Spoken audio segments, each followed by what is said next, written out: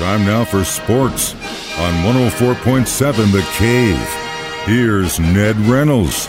Mike the intern, Ned Reynolds, making it through the work week. So yesterday in his press conference, Coach Andy Reid made the mention of the first-team starters actually playing for a quarter. What do you think about that? Well, he also amended that to say maybe much of the first half. That's what I see. But again, it's like we've said all season and what we've said for the last, 6 years. When Coach Andy Reid's in the preseason, he'll do what he has to do until he sees what he wants to see. Done. That's what I'm about to say is that believe that when you see it. If he sees that this team's playing well and gelling, especially the offensive line, they're out of there. They're going to waste them, even though at the end of this game, at the end of the Chiefs-Vikings game on Friday night, Kansas City will have 16 days without competition. Now, what they will probably do is, and I'm guessing this, they'll certainly have inter-squad scrimmages, of course. That's part of their drills. But they may hook up with another team, maybe just out of curiosity, maybe the Chicago Bears or somebody like that, and have an inter-squad scrimmage. That occurs during the training. I think they're allowed to do that. 16 days is a long time. It is a long time. You don't hear about that happening. Back in the day, it used to happen all the time. Like, that was normal. But do you think that's going to happen this time around with the whole 3-game preseason? Maybe more if they go chop it down to 2 games. Well, yeah, but if in that 16-day period, that'd be pretty cool for fans to see in St. Joe if they could go up and see, inter-squad. I don't think that's going to happen because there is of course, they're paying to be up at St. Joe. Oh, yeah. They're paying Missouri Western. They want to cut down on that payment as much as they can.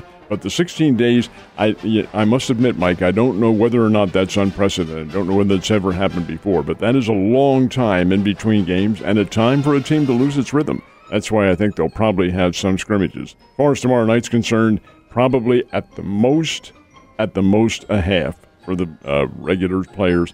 Minnesota's not a very good team. They're 0-2 going into this contest. So I think it'll be a fascinating game. I'm interested to see how many folks show up. It's going to be warm. It's going to be packed. It's Arrowhead, baby. Yeah. For an exhibition game? Yeah, dude. You're going to have the people that have stuff going on, but it's a Friday night.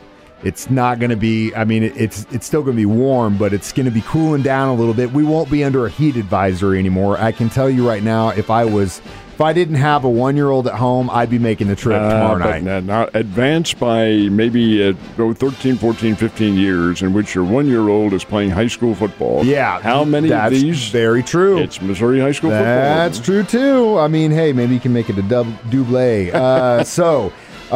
Patriots trade. I saw that pop up on my feed yesterday. I was kind of intrigued about that trade with the Rams. What do you think? I never put anything past Belichick. He is a really astute. He's not necessarily a warm person, and the media might not like him because of the interviews that he gives. They're rather terse. But the fact is, this man is very bright and very intuitive as far as the football, as far as the forming of teams is concerned. The deal is Sony Michel, who was his top running back for 3 years, was ready to start his 4th year with the Patriots, traded him to the Los Angeles Rams for a couple of draft choices next year. Well, the Rams needed running backs. They are really down. They're down to their second-team running back as their starter. So they needed help back there. They lost their number 1 guy for the season with an Achilles tendon tear. It tells me 2 things. Number 1, the Rams need that help. That's number 1. And number 2, it tells me that Bill Belichick sees Sony Michel, and a very fine runner, had all those hits at Georgia, and has had 3 years of hits for the Patriots. He's on his 4th year. This is the time, and maybe we better get something for him while we can. Yeah, the downward slide definitely starts with some running backs around year 4. You were right on the money. Speaking of the downward slide, in her latest, at least the last major contest she had, we had this discussion about, you think this is it for Serena, and I think we both agreed that what an incredible career, but at a certain point it's just so hard to keep up with that competition. You think she's at that point? I'm afraid she is. Yes, she's a 6-time champion of the U.S. Open. She pulled out yesterday because of a hamstring. The last time, she pulled out of Wimbledon because of an injury. These injuries, 40 years old is not old, but that's where she is. She is a strong athlete, but she doesn't have quite the quickness that she once did, nor the hand-eye you don't. That's human nature. I think probably this is if not the beginning of the end, maybe the midway point of the end. She'll probably play, because she is Serena Williams, in a number of future tournaments. It's not going to be the U.S. Open. She's out of it. But you do have Australia coming up after the turn of the year into 2022, and the 3 others after that next year. I'll be interested to see how many she does play, but I am sorely afraid that she and Roger Federer and some of the other great names who we have seen in the past may be at the end of their careers. It's the changing of the guard, man. It really is. I'm sure you've seen plenty of this happen in tennis, but you just see it happens in all major sports. You got the leaders that just dominate for so long, and then the young bucks come out and kick you off the mountain. Not just in tennis, but in everything. And everything. That's true. So Cardinals finally getting a win. They had to get a win. And this one, and I think they knew that. Cardinals led 2-1 for most of the game over the Detroit Tigers in a red-hot Busch Stadium yesterday. Their crowd was just over 24,000. That's pretty low for the Cardinals, but it was also very hot. Anyway, 2-1 in the 9th inning. Detroit finally ties it up, 2-2. You knew eventually that was going to happen. But the Cardinals win it in the 10th. That's, of course, when they put the runner on second base. And who comes up with the winning hit, driving home that runner? The world-famous Lars Nootbaar.